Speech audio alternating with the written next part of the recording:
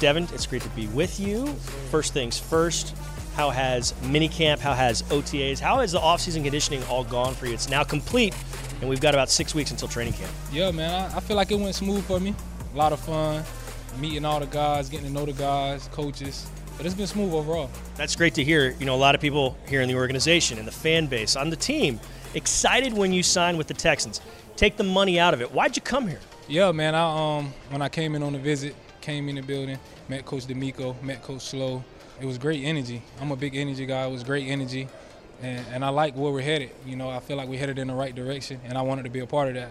Yeah, you said two names there, and head coach D'Amico Ryan's offensive coordinator Bobby Sloak that have a lot of people energized, like you're talking about. Let's start with D'Amico.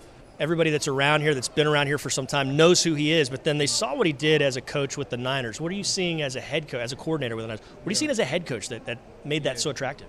Man, it's just so natural to him. Guys are just following them. It's like for him to be a leader is natural. So I feel like I said, the guys gravitate towards him, listening to what he got to say. It's not like he's saying BS. He's saying some real things, and it's sticking. So I think that plays a big part in it. Yeah, and then Slowick, that's an interesting offense, and he's a guy who's kind of gone through a system and been in a system that's had a lot of success. Yeah. You could do some things in this offense, can't you?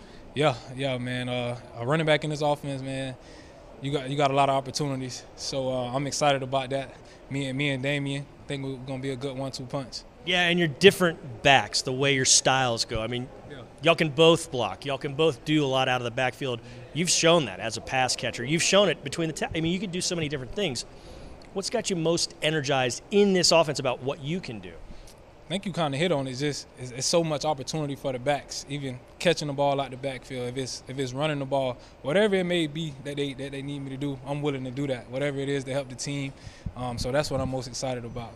You just brought up energy, and really one of the last times that this building has been energized, you were here for it. It was a playoff game. You were with the Bills. I'm not meaning to bring up anything bad, but what's it like when you're playing in this place when it's bananas, when it's going crazy? It was crazy. That was one of the craziest games that I played in.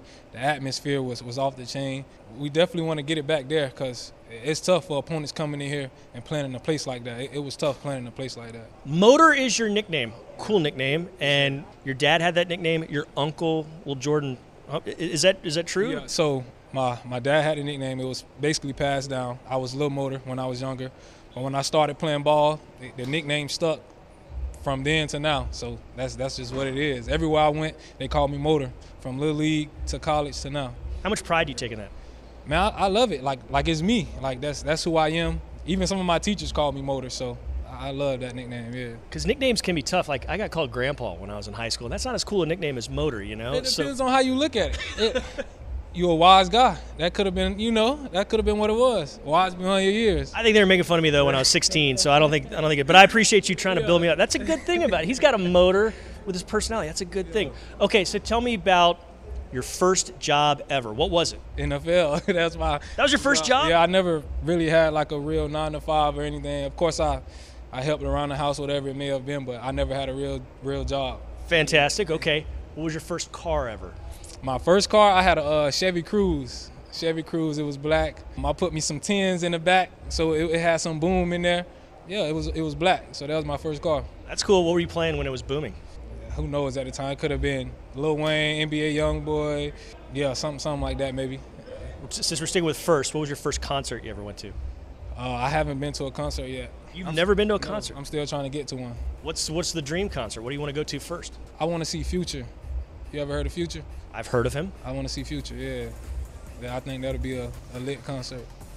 Very good. All right. Devin Singletary, it's been good talking with you. Can I call you Motor? Yeah, all day. Call me Motor. All right. Yeah. Just don't call me Grandpa, please, okay? Not at all. Not at all.